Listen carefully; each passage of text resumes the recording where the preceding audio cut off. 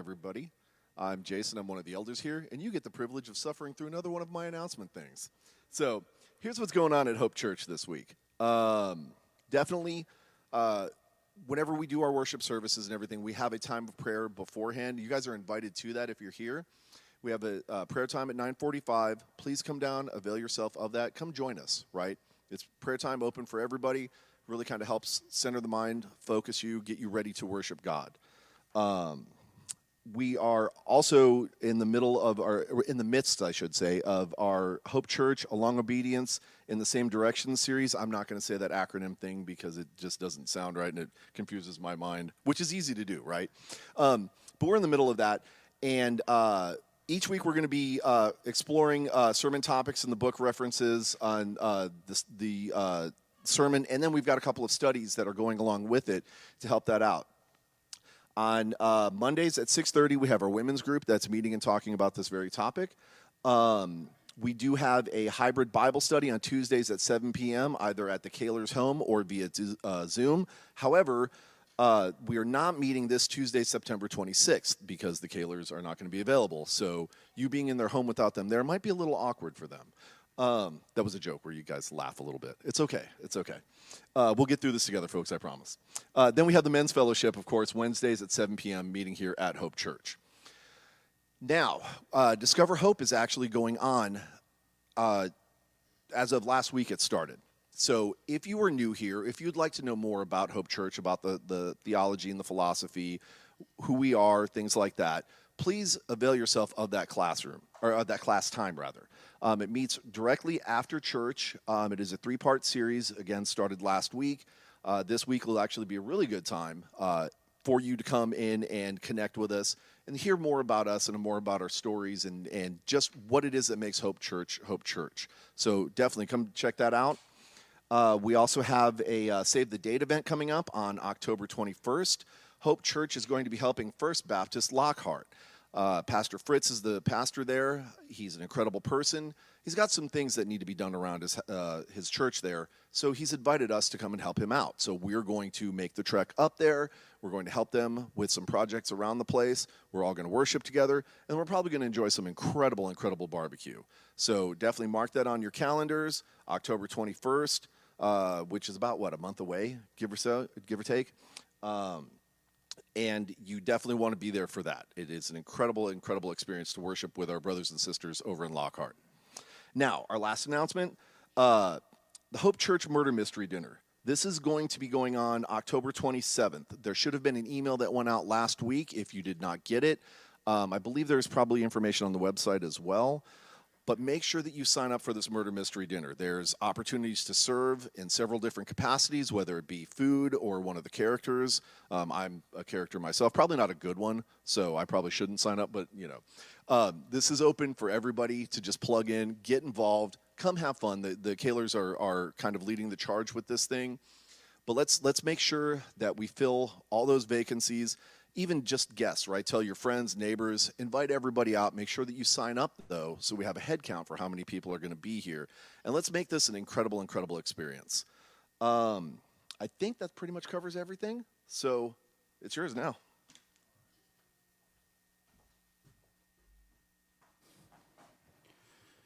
Thank you, Jason. Good morning. I'm Pastor Tom. It's good to have you with us as we worship God together here today.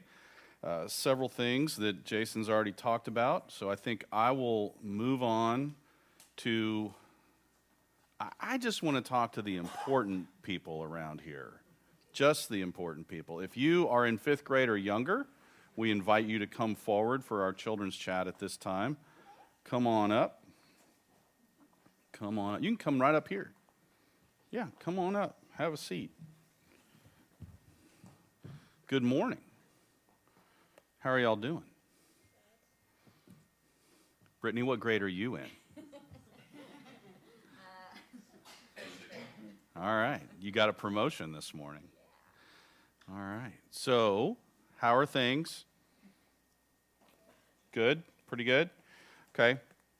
So, we have been talking about, for the past few Sundays, how God wants our faith to be strong. How strong does God want your faith to be?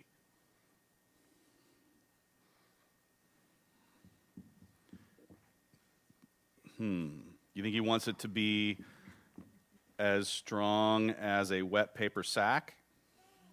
Yeah, at least that strong? What if you put a rock in a wet paper bag? What would happen?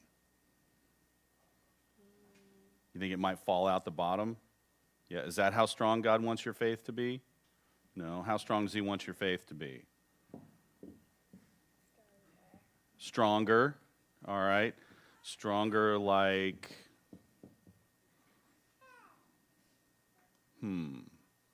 let's see. Why does God give us faith? What does faith allow us to do? Our faith allows us to have a connection to God, right? And how does God feel about you? Jesus loves me, this I know, for the Bible tells me so, right? Does God love you? Yes, he does. He's crazy about you. You are one of his favorite people. He has several billion of those, but that's not important right now. But God loves you, and he wants to be connected to you through faith. That's why he gives you the gift of faith, so that you can have a relationship with him. And let me read you a verse. You ready? All right.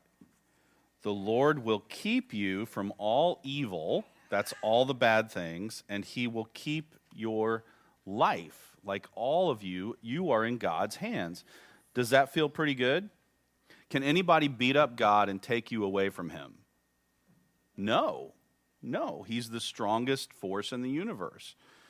That's his love. He loves you, and no one can take that away from you. He wants your faith to be strong. How strong? Here, let's see. I have these mints that are kind of strong. They say they're curiously strong. God wants our faith. These are green. Do you like green? All right, take one. All right. Who else wants one? Izzy, catch. All right. Did you taste it? Taste it. Let's taste it.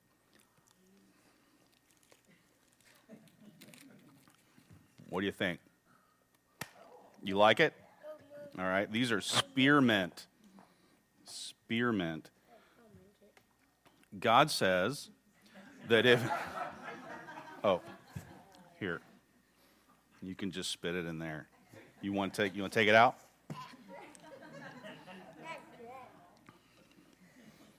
You don't like that? Oh, I'm sorry. You got a little bit right there. You got it. All right, you found it. You didn't like that? Sorry. So, maybe I'm giving the wrong message here. God wants your faith to be strong because he loves you, and he wants your faith to be strong so that you can be better connected to him, so that you can know whatever happens in your life, God loves you, you're in God's hands, you are his child, and he will be with you no matter what. I'm sorry I gave you that strong mint. Curiously strong, like God wants your faith to be curiously strong. Can we pray? Okay. Dear God, thank you for your love and for your protection, that you watch over us, that you are with us in all things, and that no one can take your love away from us. Thank you that you are the God who provides, that you are the God who gives us the gift of faith and who helps our faith to grow curiously strong. We pray your blessing over these children as they spend more time in your word and Hope for Kids this morning. Fill them with your Holy Spirit. Lead them into a deeper understanding of how much you love them. We pray this in Jesus' name. Amen. All right. You can there's a trash can on your way out. You can just throw those in there. Sorry.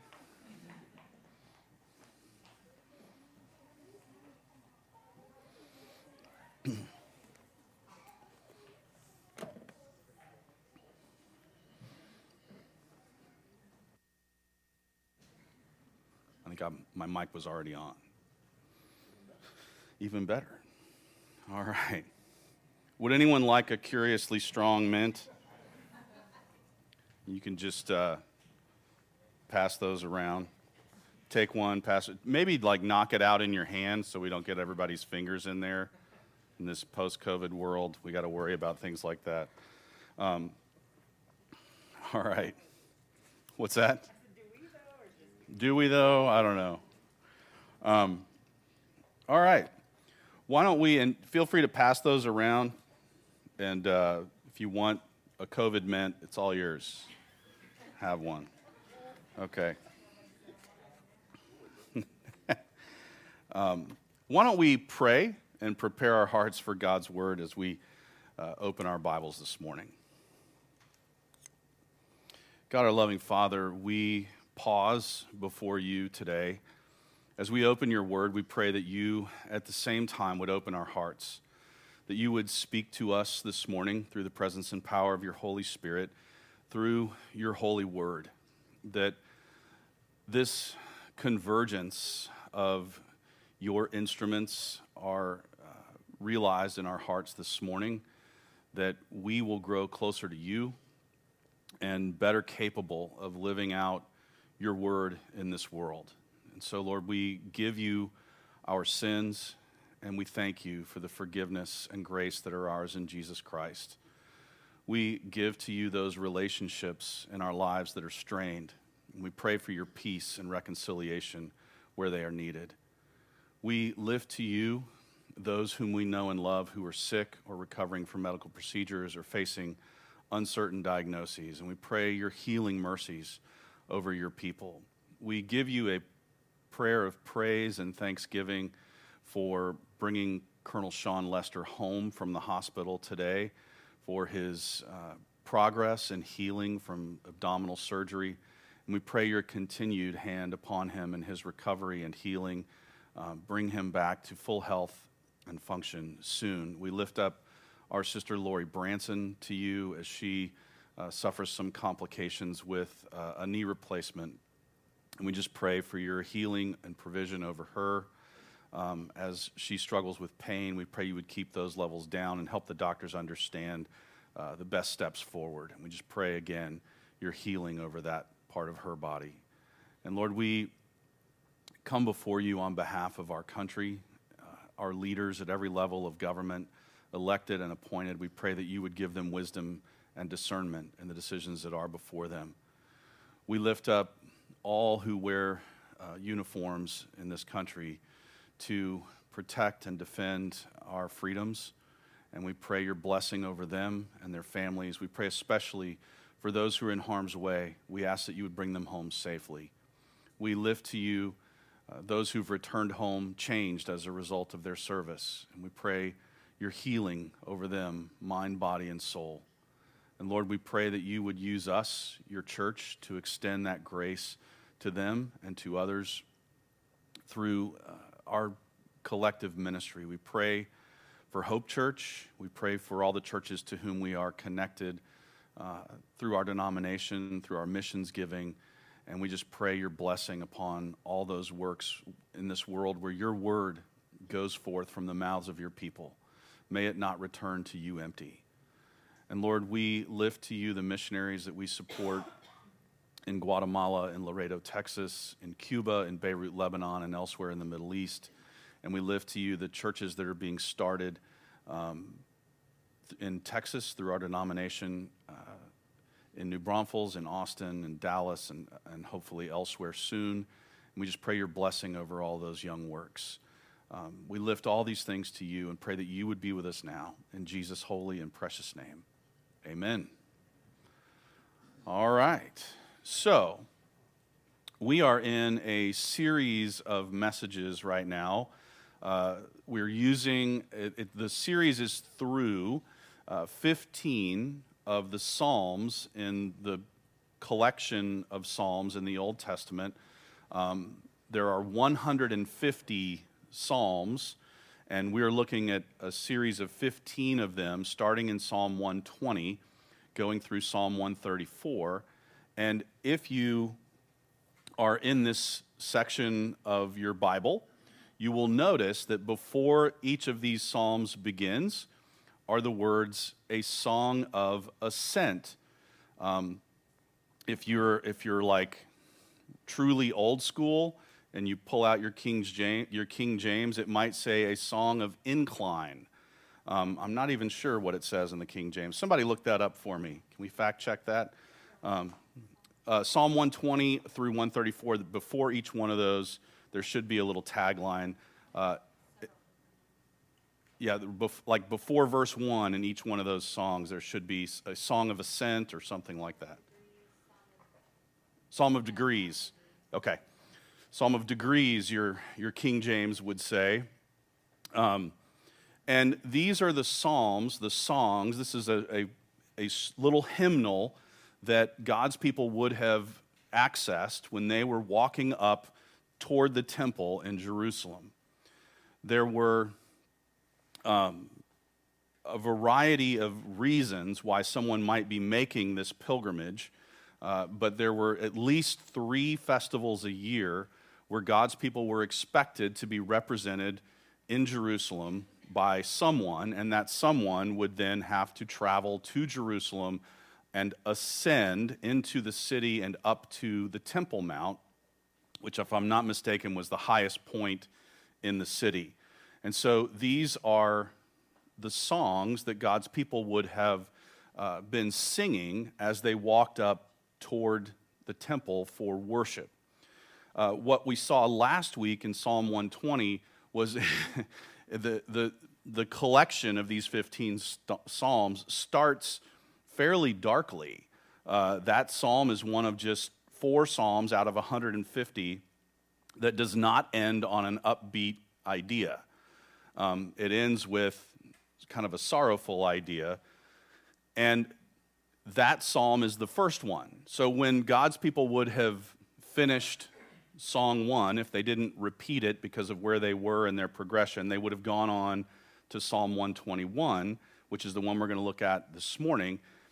And if you're one of those all peppy and positive people, you came on the right Sunday.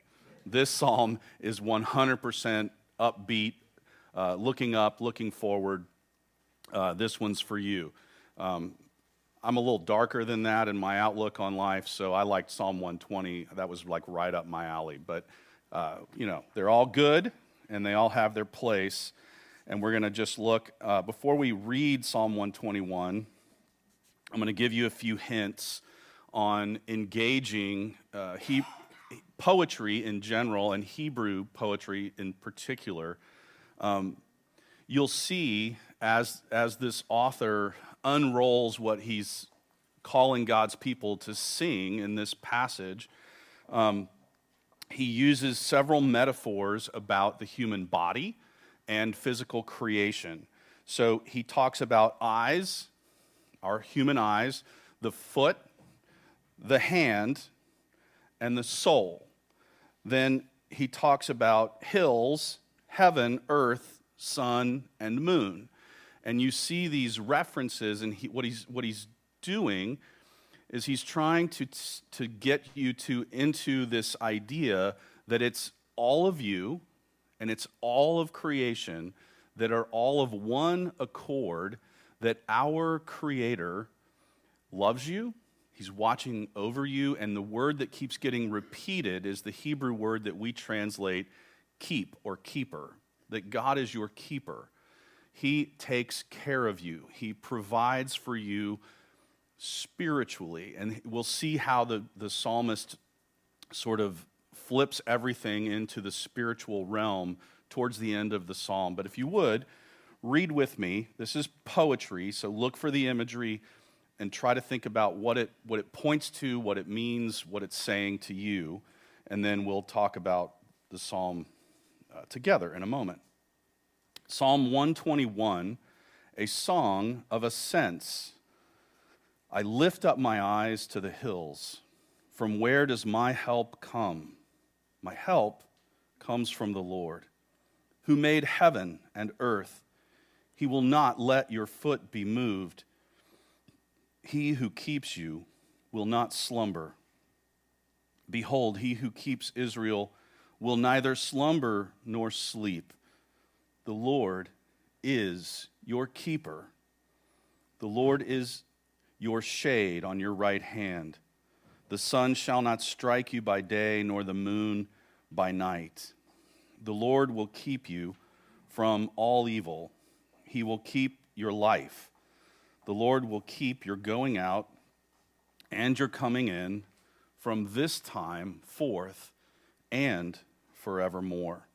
I'm going to read the same poem, the same psalm, from the work of a pastor named Eugene Peterson, who wrote the book that we're using as our guide through these psalms. He also wrote a paraphrase of the Bible that we call the Message, or that he called the Message.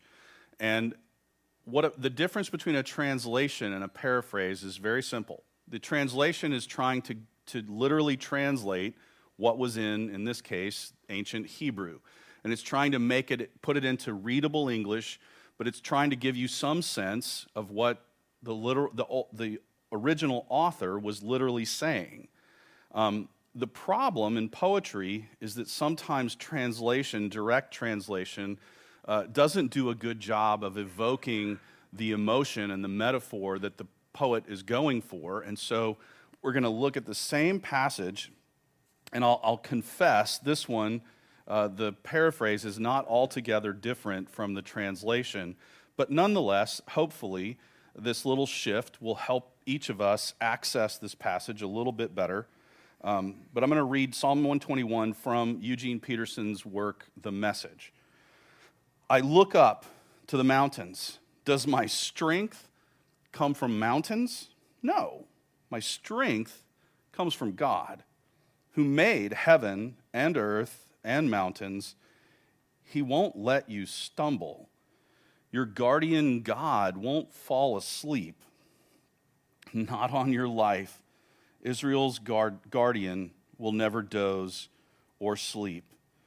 God's your guardian, right at your side to protect you,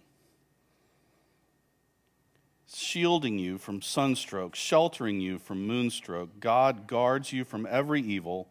He guards your very life. He guards you when you leave and when you return. He guards you now. He guards you always. All right. So let's sort of begin where the psalmist begins in verse 1, and we find this author looking around. He's looking around and contemplating what he sees. And I don't know about you, I love being out in nature. And we don't get this privilege very often around here, but whenever I'm near or in or among mountains, I'm always struck by the majesty, the scale, the grandeur, the strength that is conveyed from those aspects of God's creation. Mountains are inspiring. To stand and realize how very, very small we really are in this world, in this universe, in the span of time. We are just a little blip, really. And there's something about the humility of standing in the midst of mountains that is good for the soul.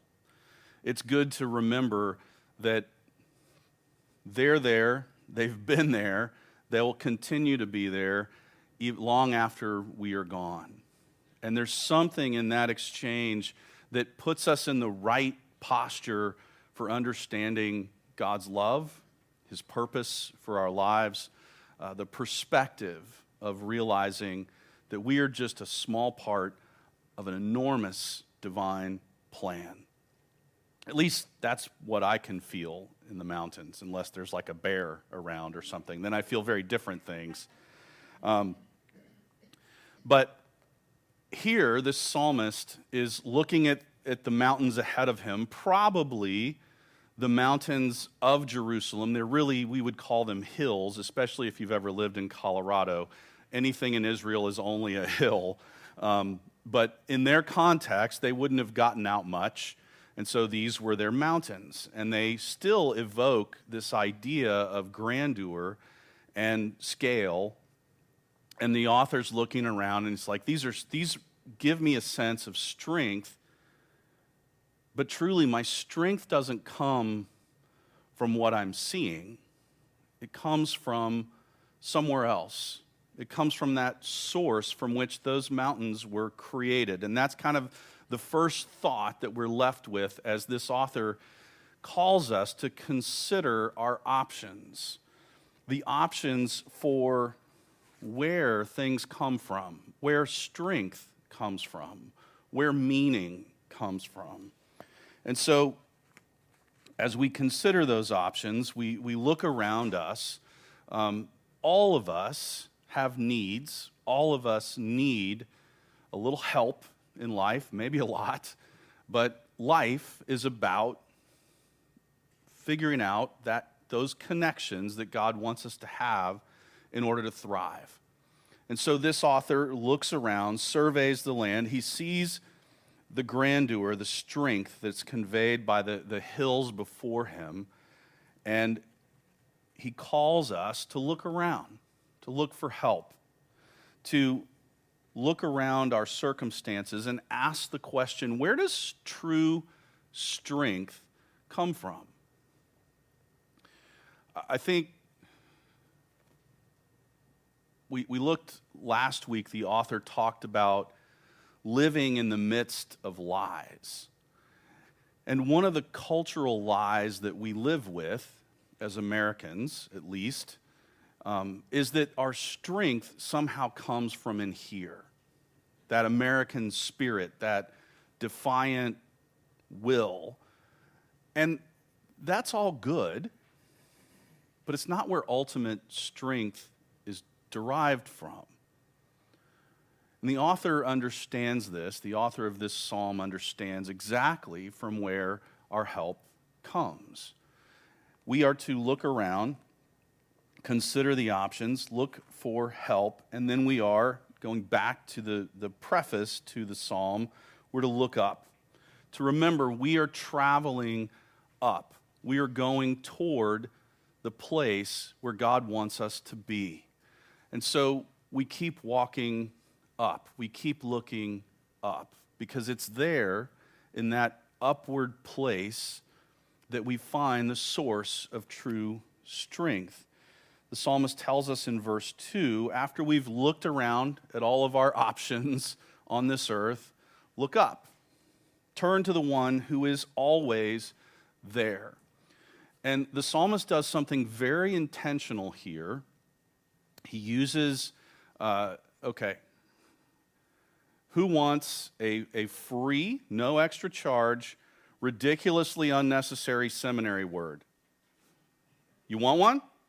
What's wrong with you? All right. So the author here uses what for some reason, and I still haven't really figured this out. So theologians, people who study the Bible, like to invent giant words that make no sense to anyone other than them, and then use those giant words to make other people feel small and insignificant in comparison, because that's what theology is all about, right? And so the author of the psalm uses 4 Hebrew letters in conjunction with each other that are the 4 Hebrew letters that God gave to Moses at the burning bush. We would translate them as I am, which I realize is only 3 letters in English, but don't worry about that right now. And God says to Moses, when Moses says, well, if I'm going to go to Egypt and tell the king of Egypt, the most powerful nation on earth at that time, to let all of his slaves go, to just let them walk out, I need to, and if they're going to listen to me, if God's people are going to, I need to tell them who sent me. God says, oh, that's easy. I am. YHWH is how we transliterate those. And so the theologians call that 4-letter conjoined word the tetragrammaton. Don't ask me why. But we would pronounce, it would have been pronounced probably Yahweh or Yahweh or something like that. However, if you remember the Ten Commandments, one of them is, do not take the Lord's name in vain. So the people of the Old Testament would have just said, well, the best way to guard against taking the name of the Lord in vain is to never say it. And so every time they get to the four-letter conjoined consonants that some nerds call the tetragrammaton, they would say the Lord, or Adonai in Hebrew, and they wouldn't pronounce God's name. I think we've missed out on something beautiful and powerful and true and right and good by never pronouncing Yahweh, or however they might have said it. But nonetheless, the author of this psalm goes there in his next giving voice to that place from which strength comes. He goes to the great I am, the one who always has been, who is now, who always shall be. And it doesn't matter what you call those four letters or how you pronounce them or how badly you might pronounce them. They're there to evoke a sense of awe. It's like, you think the mountains are majestic? What about the great I am? The being who always has been, who created those mountains, who spoke and the universe came into existence. That is where strength is derived from. That is where our hearts must be oriented if we are to derive the only strength that matters. We get it there. We go to Him. We render ourselves unto the great I am. And so, verse 2 is a very strong pointing of our hearts and souls toward the one who is always there. Yahweh, the great I am. Yahweh, the creator of it all. And so the way you tell when you're reading your Bible is whenever that word is used, the Yahweh word, the four Hebrew letters squished together, they're all consonants, by the way, your Bible will put the word Lord with a capital L and then small caps O-R-D. And that tells you that this is the place where the author is using that four-letter name of God. And so you can know when you're reading your Bible and you see Lord in small caps, like, oh, that's the great I am. That's the God of Moses, the God of Abraham, not necessarily in that order, the God of Jacob, etc. That's Him. That's the one. That's the God who always has been, who is now, and forever shall be. That is our only option for true strength in this life and in the next. It is Him. It is our Creator, the Redeemer, the keeper of our souls. So, we consider our options. We reduce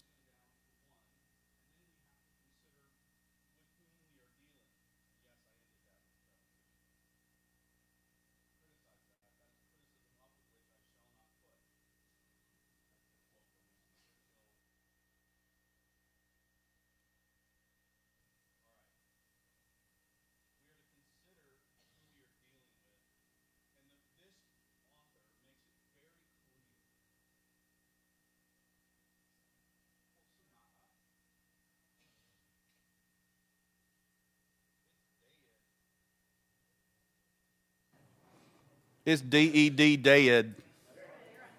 No, it's blanking that's about to die. I need batteries. Like Bayou La Battery in Alabama. All right. We'll keep going while we can. I got my best courier on the job. All right. All right, we're going to turn it off.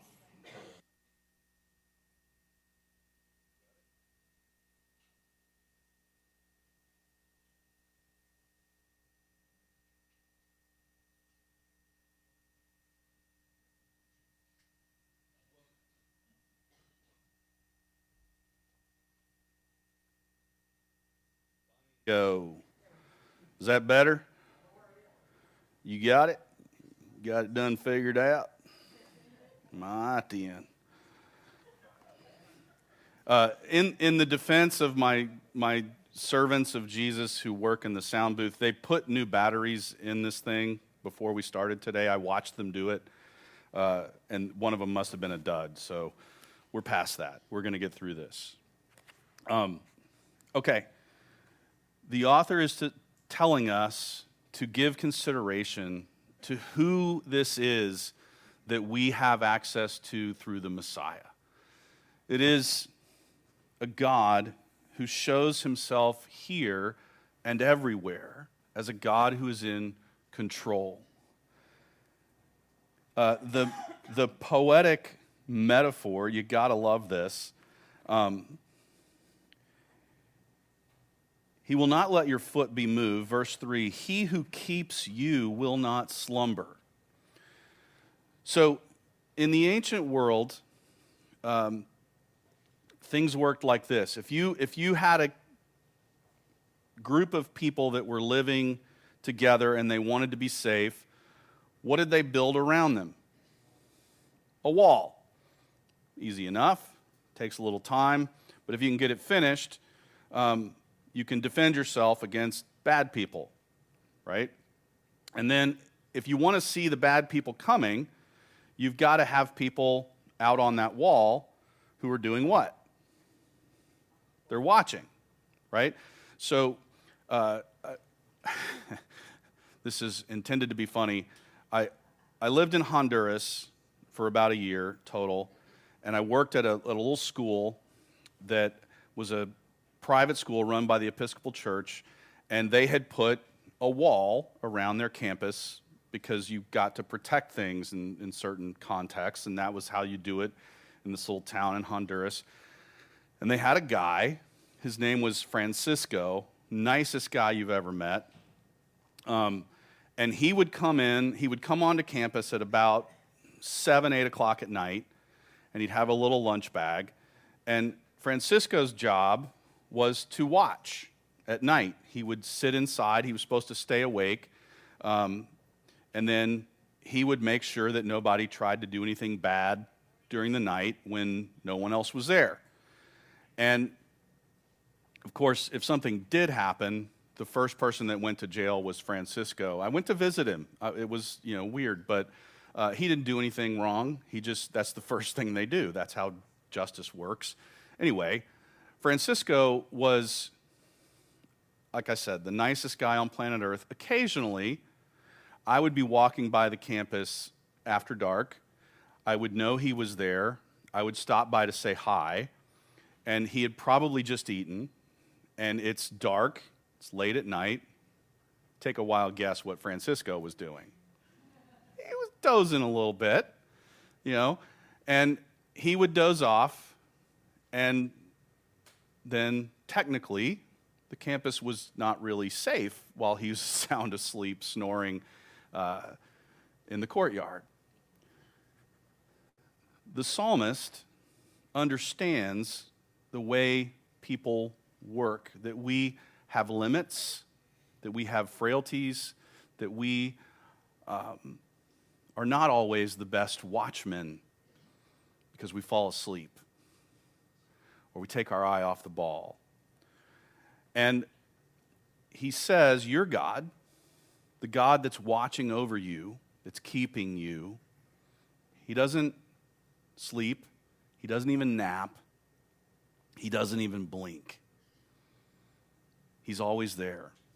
He loves you, he cares about you, he is present with you in all circumstances, and he's not going to mess up. We are to know that our God doesn't nap, sleep, blink, etc., which allows us to trust. And there's two things that the psalmist does here in verses 3 and 4. He talks about your feet, your spiritual feet, will not slip when bad things happen. God is with you. He's there to walk with you, to support you, to guide you through those situations in life. He won't let your foot be moved. He keeps you. And, verse 4, he keeps Israel. So that word has a couple of meanings, actually. If you want to look at the origin of the meaning of the name Israel, go back to Genesis chapter 32, and God engages or interacts with a slime bag named Jacob. And Jacob had been getting through life by sort of scheming his way through life.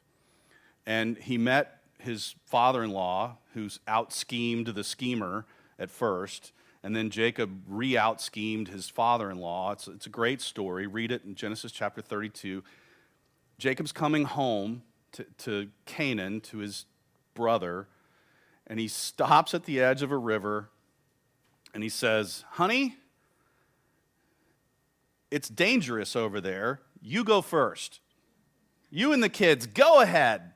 Just go on in. It'll be fine."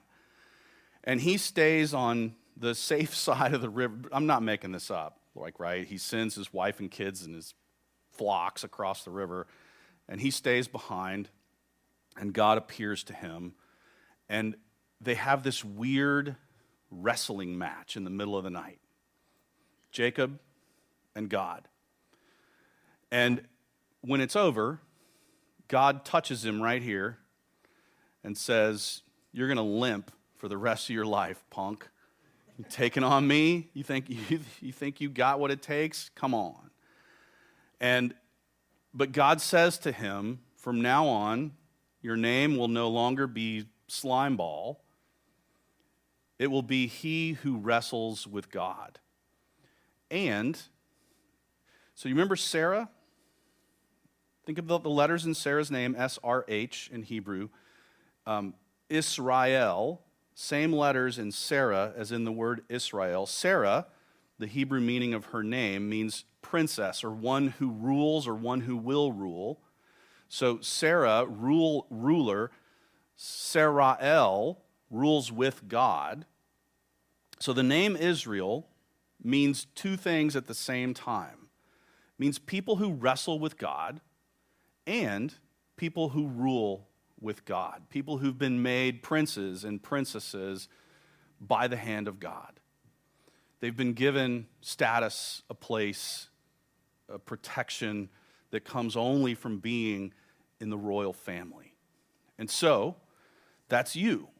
And this author reminds us that you can trust in God's personal love for you, and you can trust in God's covenantal love for his people. We would now call that his church. That's us, the people redeemed by the blood of the Messiah.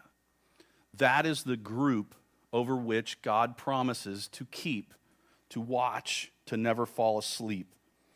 We are to know our God doesn't nap, and he has us covered. He is our keeper. We can trust him in all that we do, and we can trust him at all times. I love the metaphors that he uses here in verses 5 and 6. The Lord is your keeper, verse 5. The Lord is your shade on your right hand. So if you were out in the field harvesting, you would tie this really weird-looking cover that stuck out so that when you reached out to strip the grain off of the head of whatever plant it was on, your hand wouldn't be in the sun, it would be in the shade. And you could do this all day without getting sunburned. And so everybody would have looked really weird. Everybody out in the field would have this weird-looking extended cover, almost like those cones of shame you put on your dog when they're sick or whatever. You know what I'm talking about? But they put them on their hand, and they'd be able to reach out and participate in the harvest, but their hand wouldn't get burned. And this author says God is like that. He's there to cover you, to protect you, to make sure that you don't get burned, or that at least when you do, he's there to help in the healing and recovery. He is your keeper. He is the shade on your right hand. The sun will not strike you by day, nor the moon by night. Now, a couple things here. I don't know about you, but I've never been struck by the moon. I've never had moonburn. There are cultures that believe that moonlight is dangerous. Okay, go for it. That may have been in play here, that there may have been some cultural beliefs that moonlight was bad for you, so go to bed. Go to bed, son. The moonlight's bad for you. You're going to catch moon cold or something. I don't know. But I think all the author is saying is that God is with you, and everything underneath the daylight and everything that falls underneath the nightlight. Everything. He's with you in everything, in your coming, in your going, in your daytime life, when you're asleep at night. Your God is your keeper.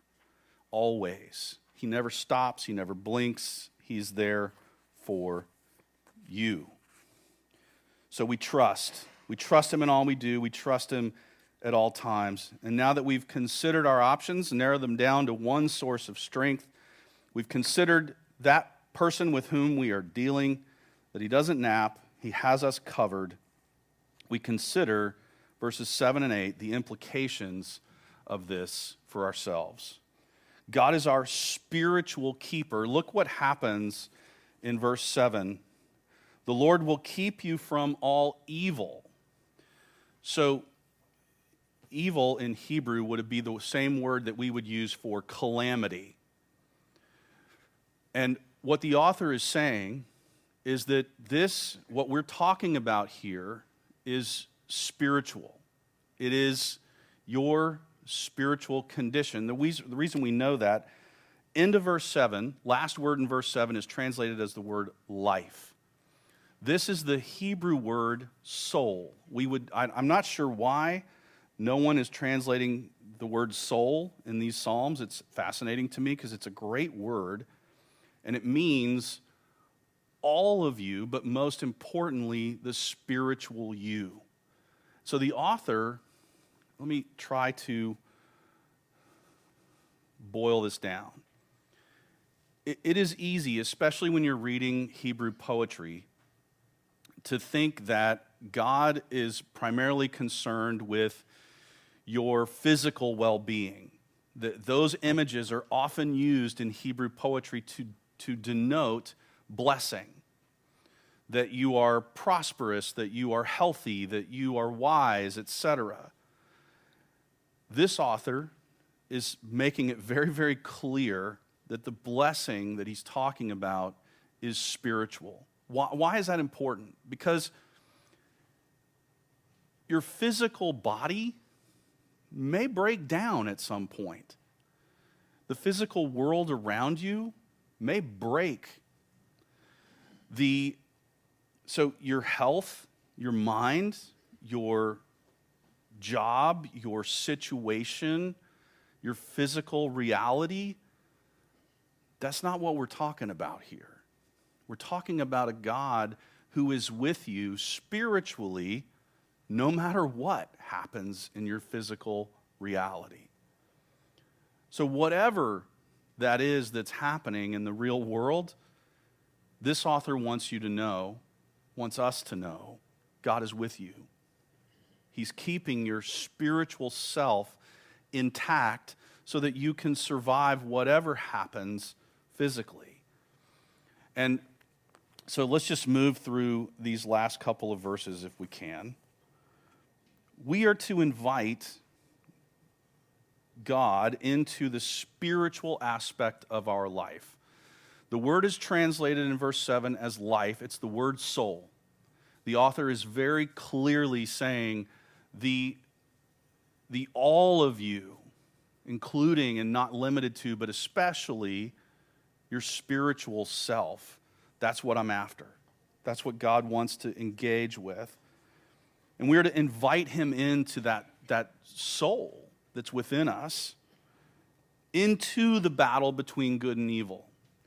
God does not promise that he's going to extract us from the battle between good and evil. In fact, the truth is the battleground for the battle between God and the evil one is our souls. That's where the battle rages. Those are the hills that are worth dying on, God says.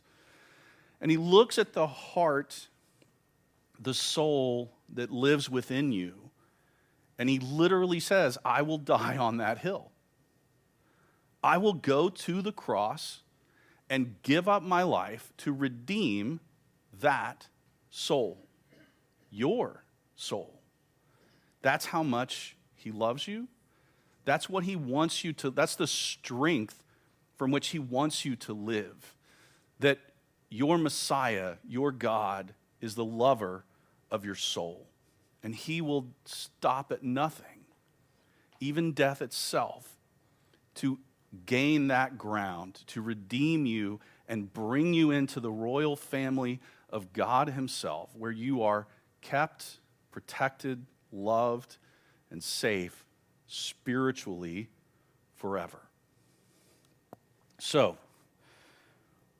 we invite God into this spiritual aspect of ourselves, our souls, into the battle between good and evil, into the battleground of our soul itself.